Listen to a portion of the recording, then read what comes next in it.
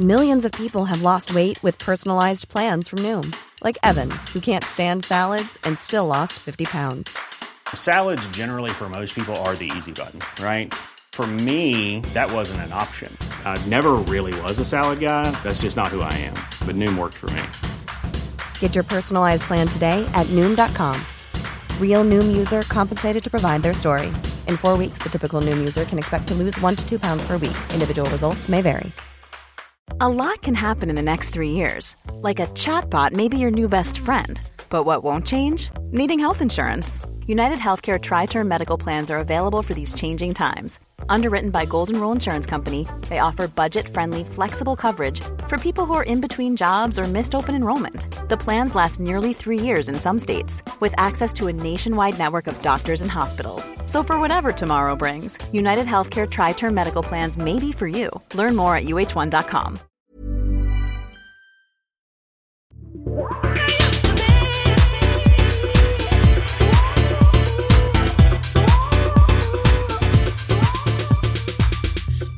Kicking off my brand new podcast this week, I am chatting to the legend that is DJ Zinc. Thank you so much for coming on the show and welcome. You're welcome. Does legend mean you don't know when to give up? No, legend means the person who has got me into drum and bass from a young age, and I've seen how your career has taken all sorts of twists and turns, and I thought you were an incredible person to start off with because I've seen you go through so many different genres. Well, yes, so I wasn't fishing for a compliment, but it's very, very kind of you to say it like that. Yeah, I've done different genres. I've made music of different genres over the years, and you've probably been doing it for my. I don't mean to make you feel old, but you've probably been doing it for my entire lifetime. Yeah, probably professionally. yeah. Which year were you born?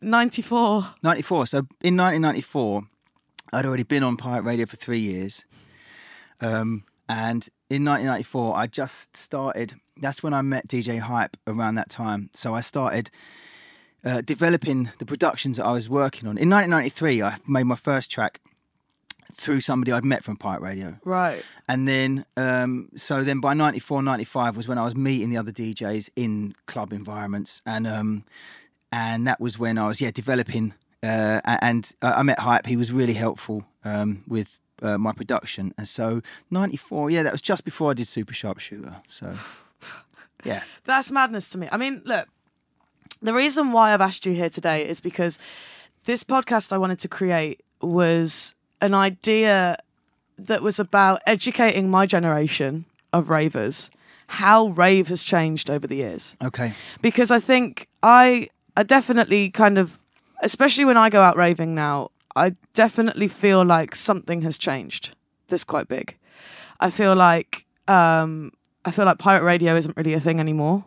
Well, if it is, I listen to a lot of, and my brother especially, we listen to a lot of online radio stations. Right.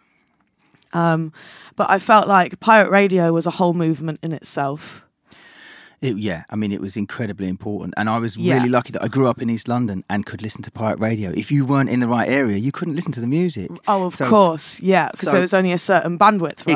Exactly. There's only a certain radius, a certain area that the radio stations transmit to. So, and I mean, I did so many years and stories of doing that stuff where people would talk about the equipment that we could get out further, and can you get, we would be on the radio and we could get to Southend, and it was such a big deal because you can hear us in Southend. And would you be climbing on the roof and tinkling with the a little bit, but not that much, but a little bit, a few times, yeah. Which is, it was incredible to be on top of the tower blocks in London. It's just, I bet 23, 24 floors up was just incredible, and you're on top of the tower block. There's no barriers or staff or.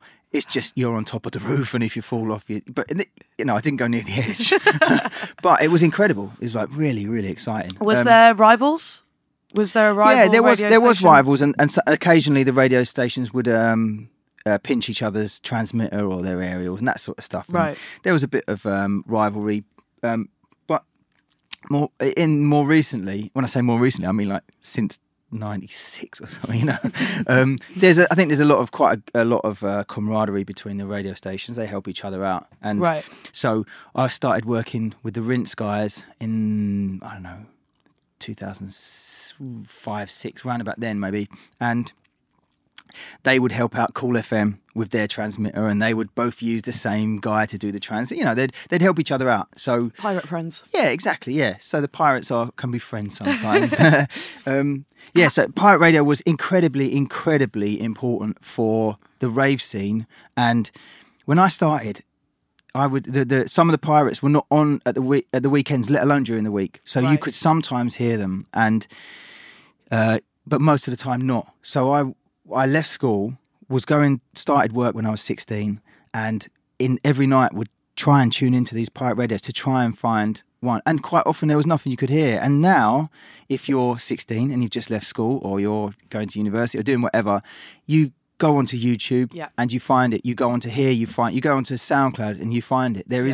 You don't have the same restrictions in what you can find, and so that's like very, very significant. Do you think that being the case, do you think that is that a positive or a negative? Has that made radio less of a special thing? Because for me, if I was a kid in East London trying to tune in when I got the right bandwidth, I would feel like I had made a major accomplishment. So do you think that now technology has developed so much and we've got all of the stations at our fingertips? Do you think that's a good thing for my generation, or do you think that has kind of watered it down slightly?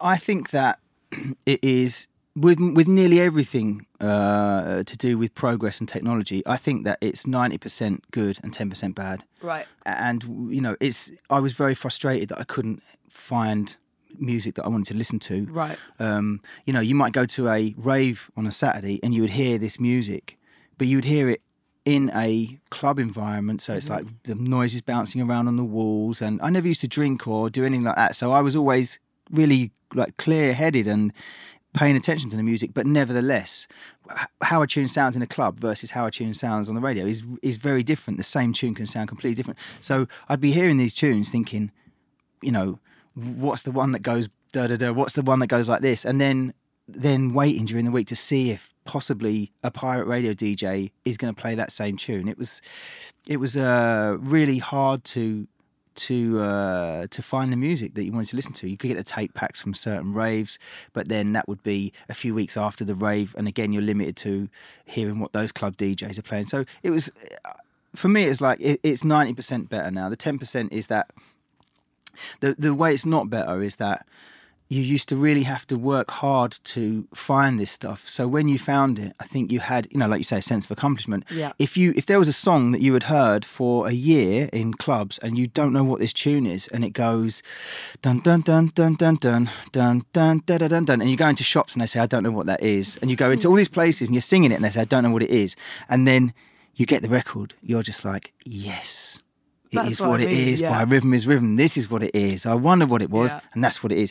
I used to work in a record shop, and people used to come in and sing bass lines from songs. Where did you work in a record shop? I worked in Boogie shop? Times. Where was in that? Romford, which was the label that Suburban Bass. It was the shop, the label Suburban Bass, which was one of the biggest jungle drum and bass labels. No way. They had a shop called Boogie Times. I used to work there on a Saturday. So did you used to have people coming in being like, I've got this song, dun, dun, dun, dun, dun, dun. Yeah. And you would have to be the human Shazam. Yeah, exactly, yeah. Completely. And I mean, I had for years gone into shops singing bass lines and saying, what's the one that goes, no one can compete because I heat like a fireball? And they would say, that's Fireball by Chrome and Time.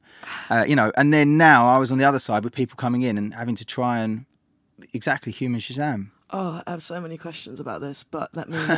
As you were singing the bass line. Yeah, so the bass line I just sang was "It Is What It Is," which is one of the first tracks that when I first got into electronic music, this was one of the tracks that stood out for me, and it's still one of my favourite tracks of all time. And it's like the kind of blueprint for everything I've done since. Right. So it's. This is the tune that was in 1988, right? Exactly. So it's got a big bass line. It's got quite moody elements to it. Yeah, let's play It Is What It Is, Rhythm is Rhythm. This is one of the ones where I went into the shop and sung the bass line, you know.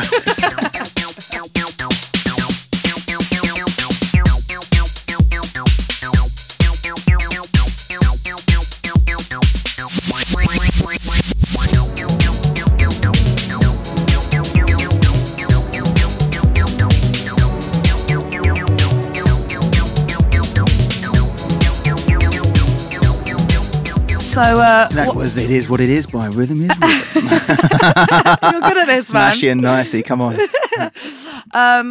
So we were just saying while that was playing, I really liked the synth strings, which were kind of classic sounding 80s synth strings. Yes. And I was saying to you how it still sounds really quite fresh to this day. One of the things about those synths and that era that makes it, that means that you can tell quite straight away that is an 80s sound, that is an 80s synth, is that the synths weren't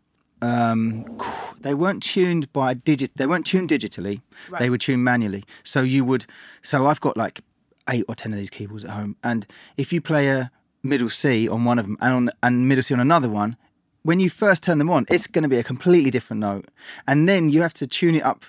You do it by ear. So all of these keyboards, you tune them by ear, and so and then the tuning drifts slightly. So invariably, none of them are perfectly in tune with each other, and it means that you get this really like thick analog sound. Right. It's a bit like if you've got, if you have like 4 violins and you have 12 violins, you can tell that there are 12 because it just sounds thicker and bigger and more lush. And I think that's because they're all very slightly out of tune with each other because, they're all, the person's using their finger. Well, it's the same with vocals, right? This is why we do double tracks instead of just layering up vocals, the same vocal underneath each other. Exactly. Because you'll never do the same vocal take that is the same as the other. So you fill it up, bigger sound. And with vocals, I think that if you have,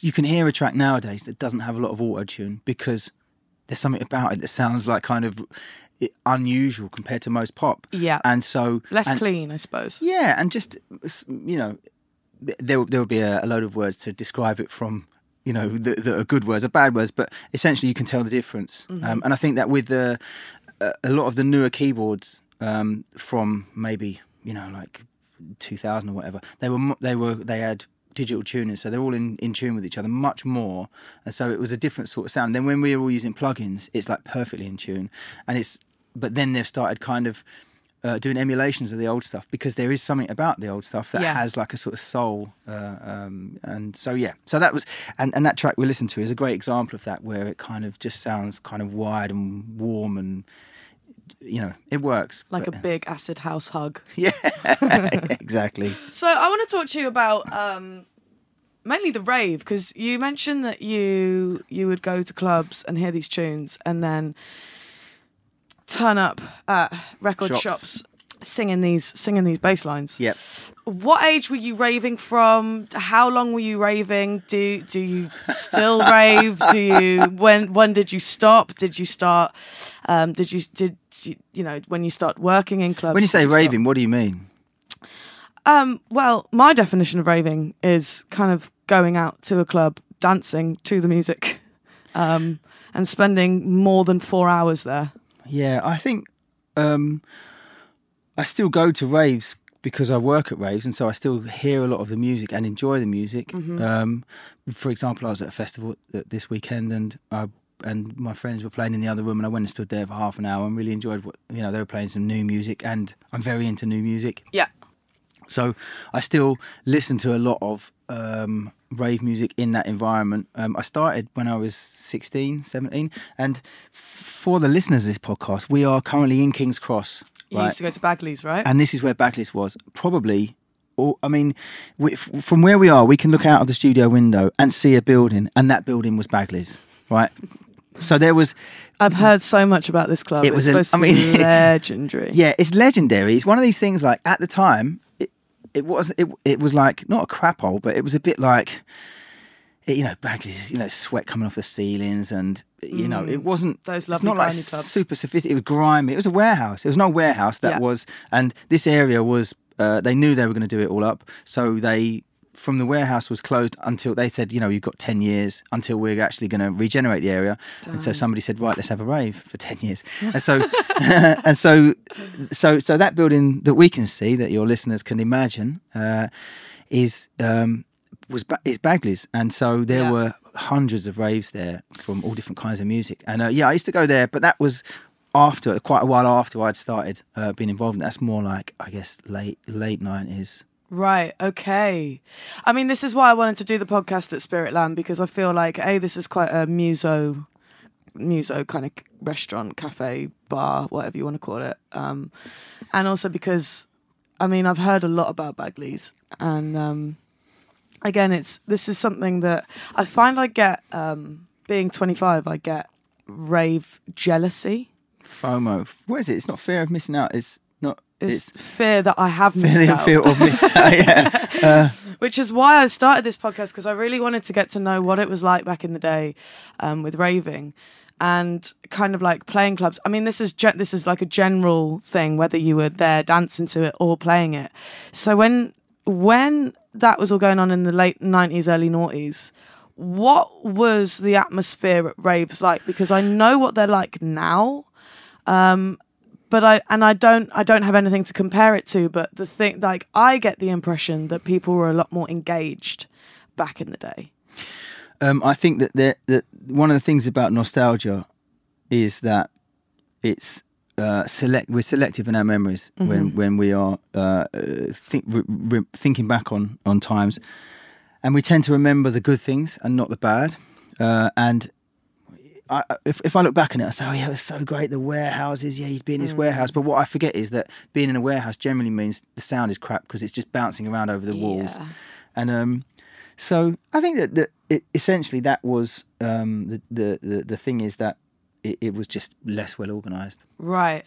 Because I think I know. Sorry to spoil your dream of this amazing rave experience you missed out on. You made me feel a lot better, actually. Yeah, I think that I still have a great time. I think that the thing that one thing I've noticed over the years is that when people are talking about the sort of history of raving and this sort of stuff, is they a good example is I was walking into a club in China. And as I was walking through, a bloke said to me, "You are going to play something from the golden era, aren't you?"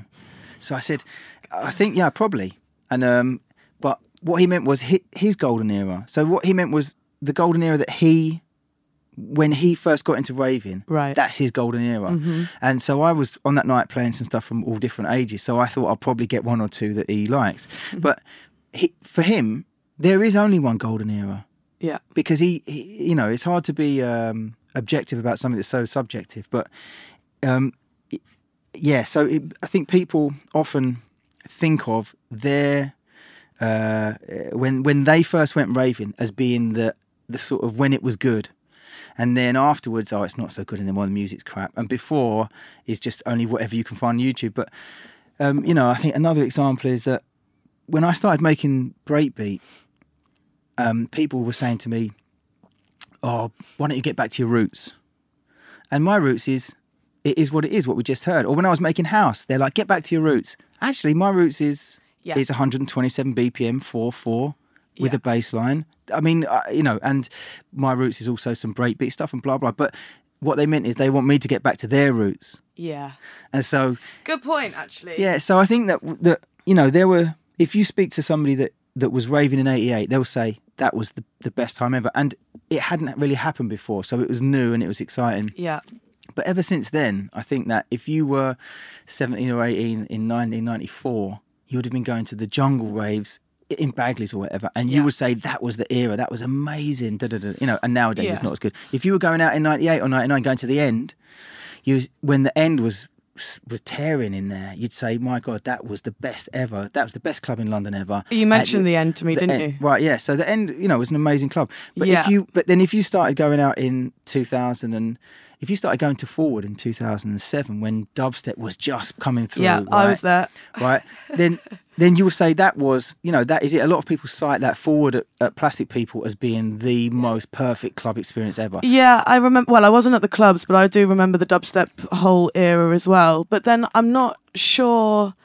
My first rave experience was Fabric on a players' night. Right, Fabric again is an incredible club, and if that was your first experience, you might think that is the best clubbing has ever been, and since then you might go to other places and say it's not quite what Fabric used to be on a Friday night. That last Friday of the month or the first Friday, that was incredible. But I think that we do that generally. So sorry to. If that messes up your no, it doesn't. podcast, Becky. But seriously, because I think it's important for me to find this sort of stuff, and And I wanted to speak to you because you've been outside of drum and bass, because drum and bass is very much a bubble in itself. The scene is a very much a bubble scene. I think inevitably, because the music is a different tempo. It's like it was always a satellite scene. If you're into techno, you can be a bit into tech house, or you can be into, if you're a techno DJ, you can play a bit of house or a bit of tech house. 100%. But drum and bass is out there on its own. What would you say is your golden era?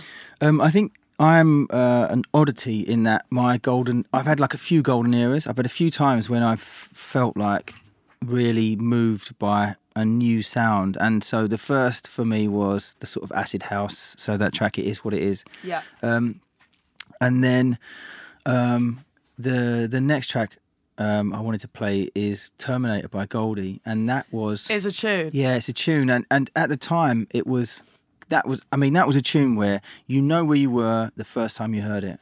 Like everybody I know that was raving at that time, they can remember where they were when they first heard that tune, because it was so different. It was like outstanding, this tune, the way that the beats, people had just been starting to dabble with time stretching, but this was a different, and people were using the Akai's to do time stretching, and he used an Eventide machine to do this, to time stretch the breakbeat up, and it was just unlike anything else. It was just unlike anything else at all. And so for me, that was a golden era. That was when I was on pirate radio. But I didn't get onto pirate until 91. So from 88 to 91, I was buying records, but I didn't have turntables. Didn't have any money for turntables. I'd never even touched a pair of Technics until I got onto pirate radio, because I didn't have any money. And so, how did you know then? Did you have to learn from scratch how to mix? My friend Trevor had turntables without pitch, so we had to physically twist the one to make it go faster and put your thumb on the platter to make it go slower. So by the time I got to Technics, it was like, this is so easy. Well, because you had the tempo. Because you can, move a thing on the side and it actually changes the speed of the record. And you can let go and it stays at that speed. No way. So we were me and Trev, I had a partner called Swift, who's not Mampy Swift, a different Swift. Me and Trev, we started doing pirate radio in 91, and immediately they were like, right, you guys can do 4 hours on a Saturday and 4 hours on a Sunday because you're really good. Right. And it was the first time we'd ever mixed, but first time we'd ever used pitch on turntables, but because we'd been doing it for a year or two, just twisting it by your hand, we found it quite easy to mix on turntables. On different decks. He had this thing, the sort of, it was what you would find in a pub at the time, of people that would have the DJs with the lights in the front. So it was like one big rectangle box with two platters in it, and then two knobs. One was to turn up the volume of the right knob, and one was to turn up the volume of the left knob, and that was it. And so they didn't have any more controls or anything. And so you would put your record on, and either you'd have to play records that are the same tempo, which nowadays is a lot, but then it was not. How did you know that? I've kind of tried to learn to mix. It's very difficult. I'm not that bad. I'm definitely not that great. But I think one of the things that I find difficult is to work out which one is faster than the other. I think that comes after a while. You get used to. You just are able to automatically tell which one it is. But then how do you know if you're playing two records in the same tempo if you don't have anything telling you what the tempo is? Or was it on the sleeve? No. No, records, they didn't tell you what the tempo was. It wasn't like CDJs. No, you had to listen. That's what I'm saying. Is it like the CDJ? You had to listen and and determine, using your ears and brain, which one was going too fast and which one was going too slow, and then you would use your hands to adjust them. And if you didn't have pitch, you'd have to do it by, if you wanted this one to go faster, you just twist it around, twist. And if you wanted to go slower, you put your finger on it to slow it down. That was you had to learn how to use this stuff. Hi, this is Craig Robinson from Ways to Win, and support for this podcast comes from Invesco QQQ, the official ETF of the NCAA. Invesco QQQ is proud to sponsor this episode, and even prouder to provide access to innovation for the last 25 years. Basketball has had innovations over the years, too. We're seeing the game played in new ways every day. Learn more at Invesco.com/QQQ. Let's rethink possibility. Invesco Distributors, Inc. Hiring for your small business? If you're not looking for professionals on LinkedIn, you're looking in the wrong place. That's like looking for your car keys in a fish tank. LinkedIn helps you hire professionals you can't find anywhere else, even those who aren't actively searching for a new job but might be open to the perfect role. In a given month, over 70% of LinkedIn users don't even visit other leading job sites. So start looking in the right place. With LinkedIn, you can hire professionals like a professional. Post your free job on linkedin.com/people today. Hey, it's Danny Pellegrino from Everything Iconic. Ready to upgrade your style game without blowing your budget? Check out Quince. They've got all the good stuff, shirts and polos, activewear, and fine leather goods, all at 50 to 80% less than other high-end brands. And the best part?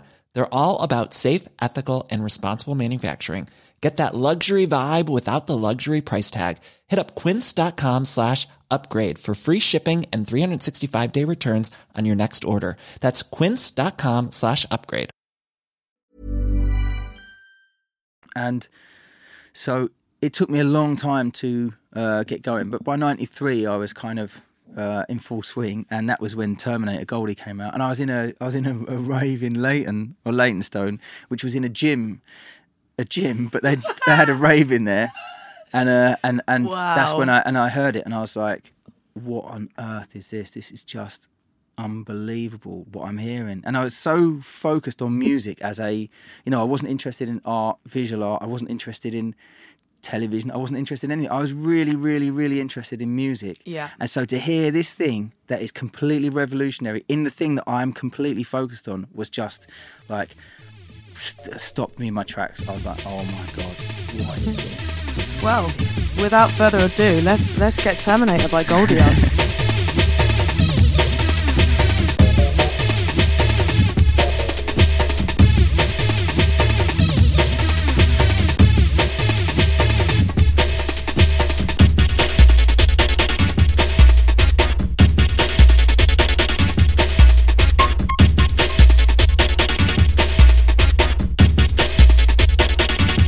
So that was Goldie, Terminator. What year was that?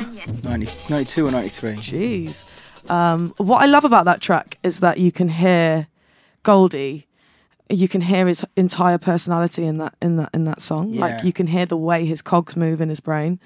I love the different sections because we were talking about this earlier, right? And it was almost like at the time you didn't really realise there was any different sections. It all kind of flowed into it. But that's the first thing I picked up on when I listened. I was like, wow, we're going here now and then we're going there. I get everybody to choose 3 tracks. Mm-hmm. I also choose a track. Okay. And obviously mine is mine, as you know, is my biggest and favourite track of yours, which is Creeper. Because I remember hearing that as probably a 10-year-old. Okay. And 10, 11 years old. And that was the moment I got into drum and bass. I heard it through my brother's door.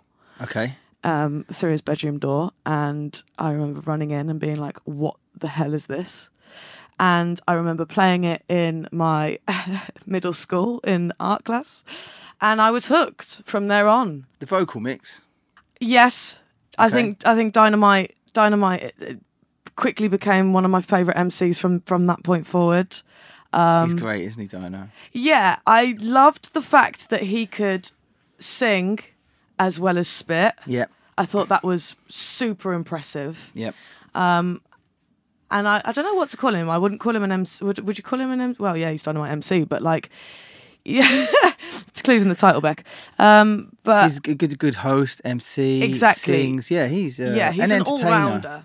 Yeah. So how did you meet Dino and I met how did it Dino? all kick off? I was aware of him because of the Full Cycle, Ronnie Sires. You know, I was aware of him, and he had been on Ronnie's album. He's a New Bristol Forms. boy, right? He's a Bristol, yeah. And he'd been on the New Forms album, so I was aware of him as a performer. And I did an album in 2002, maybe, called Faster.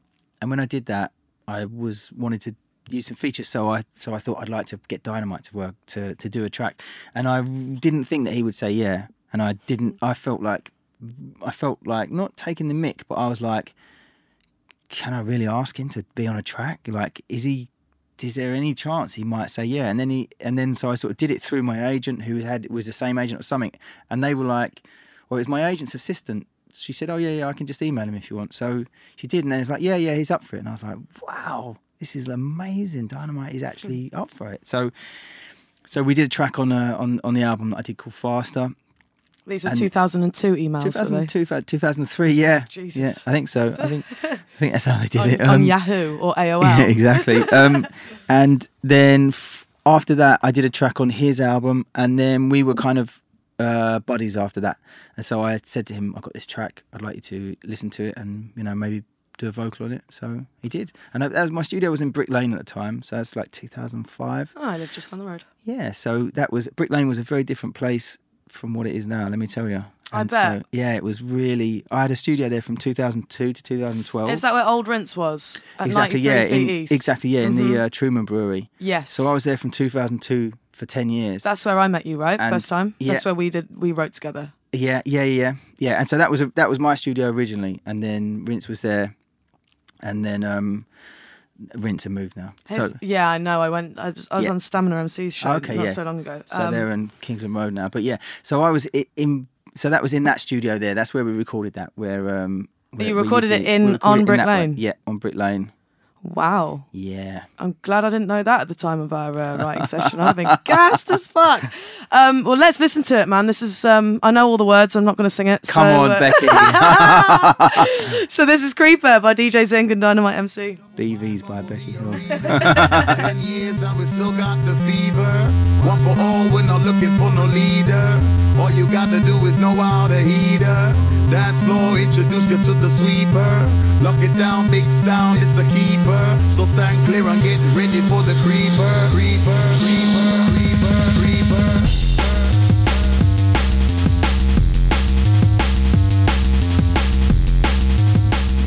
Okay, so that was the vocal version of Creeper by you and Dynamite. Yep. Big up Dynamite MC. Are you? What a don.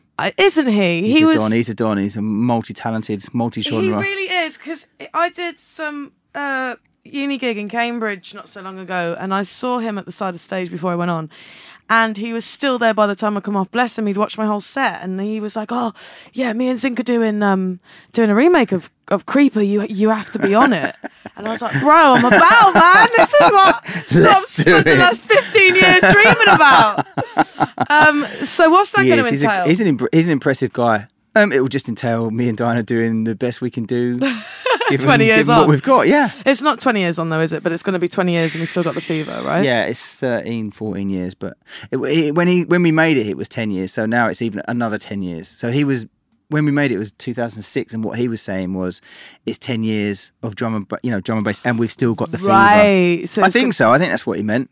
We'll have to phone a friend, phone Dinah. But yeah, he was saying at the time, he was like 10 years and we've still got this fever. So now it's like 20 years and we've still got the fever. Yeah.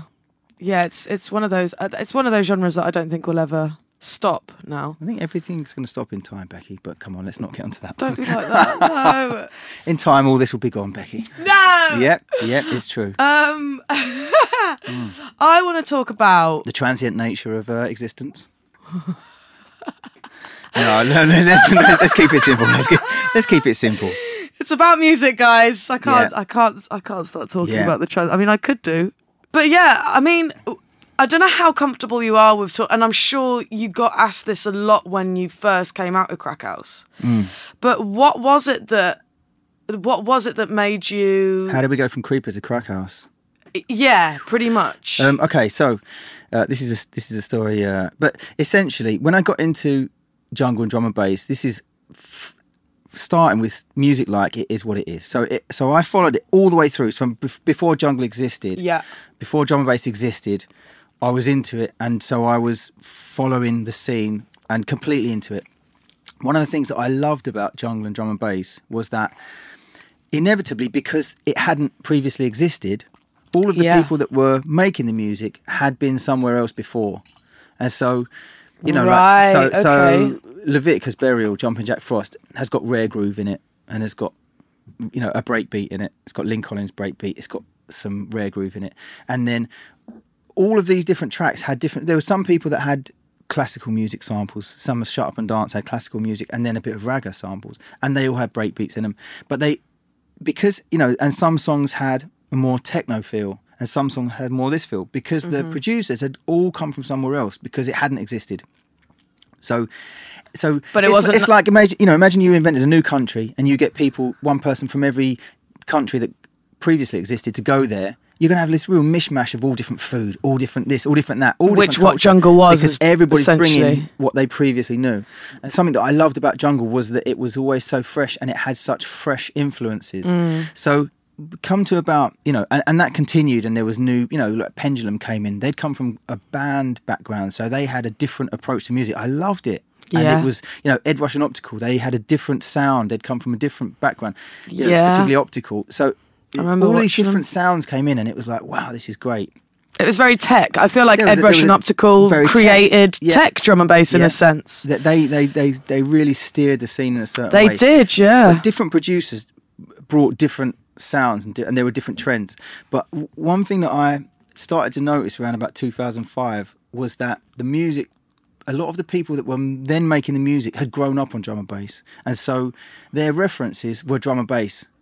So it almost started a bit derivative. stagnant. Yeah, it became derivative, like self-referencing. And so there was a few examples. Like there is a big drum and bass tune, right?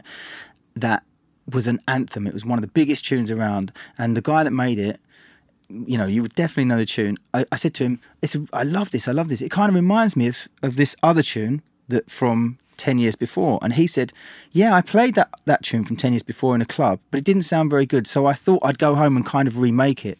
And that's what this new one was. Right. I'm not going to say what the tunes were, but essentially that kind of became a part of the scene, is that people were remaking old songs. Or what, it became commercial in the overground? No, not commercial, but it just... I was interested in the first time that song was made. Right. Not somebody remaking it, but with slightly better plugins.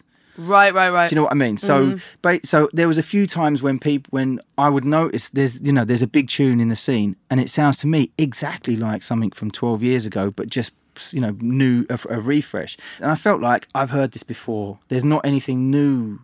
I was struggling to find new stuff. Yeah. And I did think to myself, am I just getting a bit old? And the old people say, oh, new music's all crap, it all sounds the same. And I was thinking, maybe that's me. But then I said to my agent at the time, can you set me up to do a tour where I play a bit of house, a bit of breakbeat, a bit of dubstep, and a bit of drum and bass? And my agent at the time, he was like, great, what a great idea. It wasn't happening in the clubs. And I remember Shy FX played a garage tune in a drum and bass set once, and everybody was talking about, like, wow, did you hear Shy FX play so-and-so? It was like, you weren't allowed to do it. It was this. So anyway, this is around 2006. I said to my agent, set me up with a tour. So because I thought I just want to have more going on, basically. And I was a bit bored with where drum and bass was. So he set up this tour. And thankfully the promoters were kind of bought into the idea. And I got to like 2 weeks before the tour, and I thought, right, let me go on Beatport, and the house I want to play, I want it to be kind of like the UK garage stuff. So it's like 4/4, but with bass lines like Morel's Groove or whatever, Yeah. Went on Beatport. Where is it? No. Okay, let me go on to TrackSource. Where is it? No. I could not find what I wanted, and I just assumed that it existed. I assumed that there was house with bass lines, and there wasn't. No, there wasn't. It was quite revolutionary what you did, I think, with those albums. That's what definitely came across for me. It was like you had, as you say, I mean, it all makes sense for me that drum and bass had kind of got a little bit stagnant for you, but you still had all these ideas and you just didn't know where to put them, because I can imagine from what you're saying, it felt like you couldn't put them into drum and bass because people were now remaking the remakes. Like they would. I just felt like I needed to be interested myself. And so, so when I realised that what I wanted to hear in house music didn't exist, I thought, I'll make it then. I'll make what I want to hear.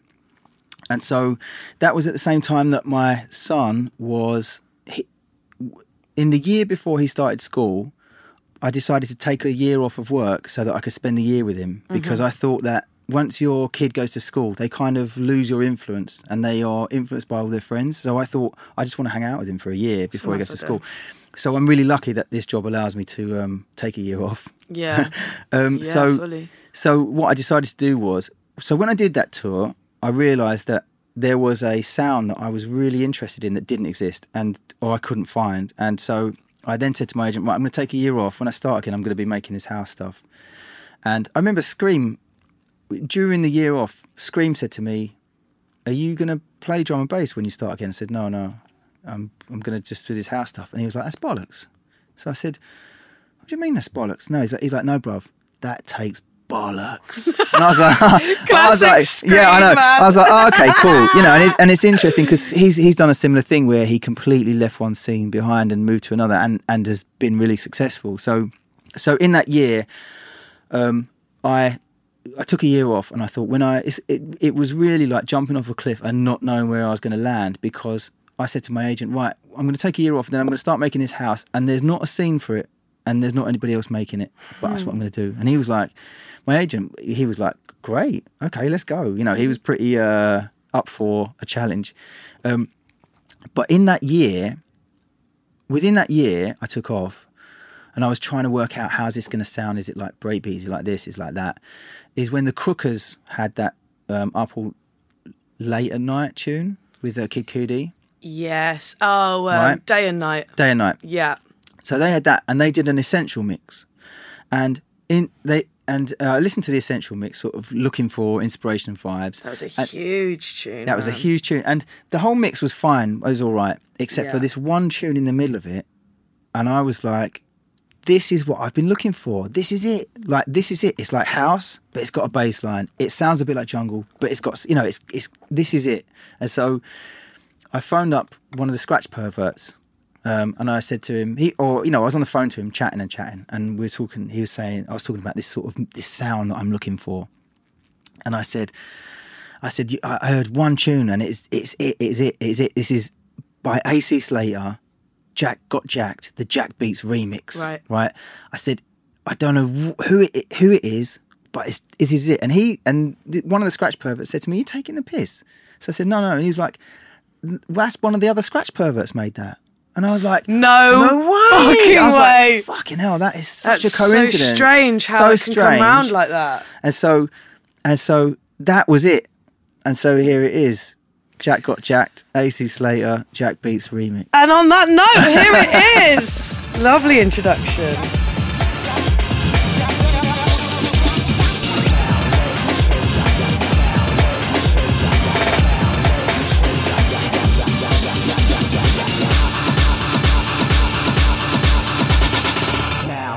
Show you how to jack. Beats fuck.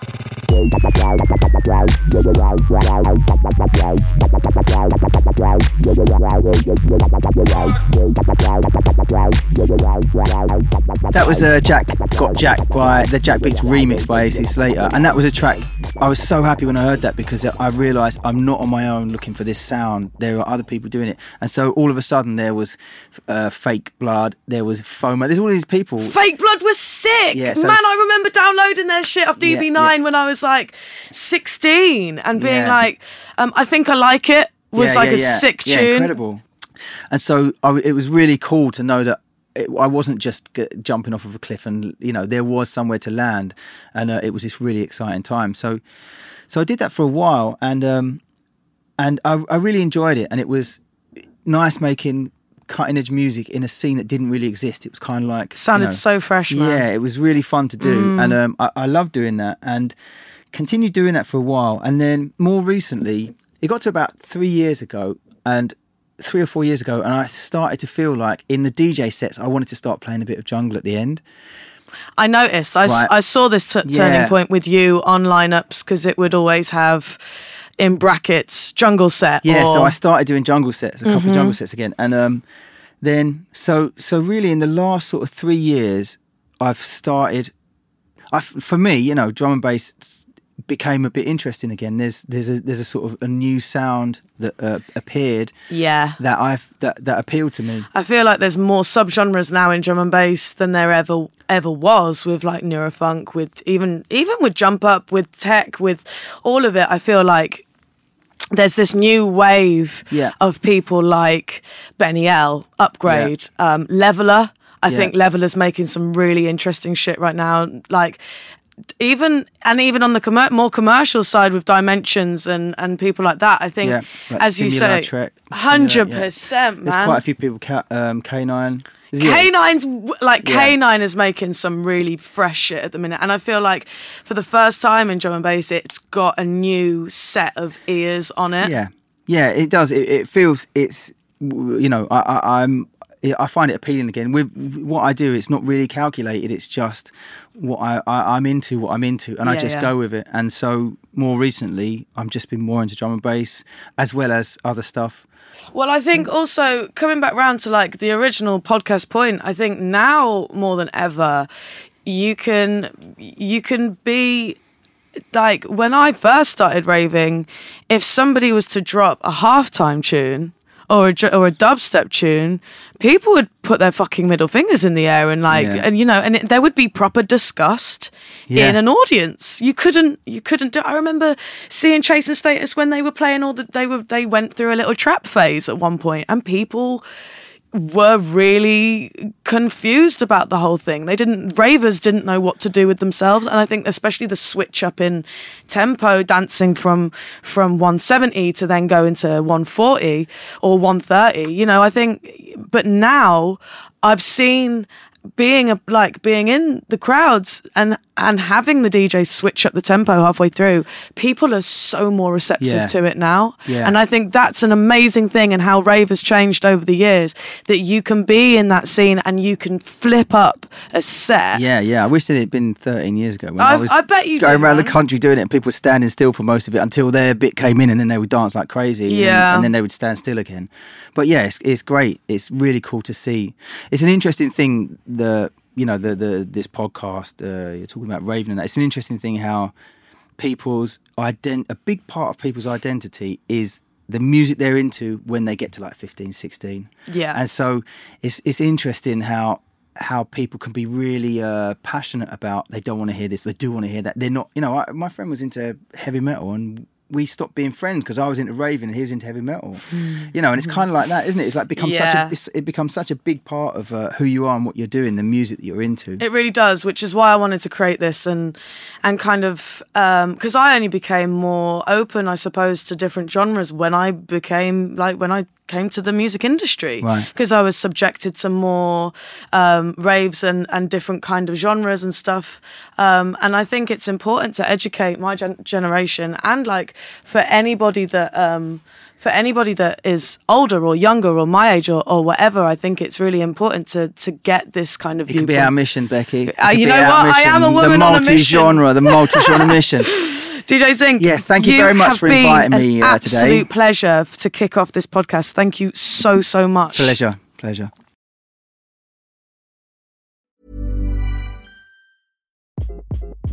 Hi, this is Craig Robinson from Ways to Win, and support for this podcast comes from Invesco QQQ, the official ETF of the NCAA. Invesco QQQ is proud to sponsor this episode, and even prouder to provide access to innovation for the last 25 years. Basketball has had innovations over the years, too. We're seeing the game played in new ways every day.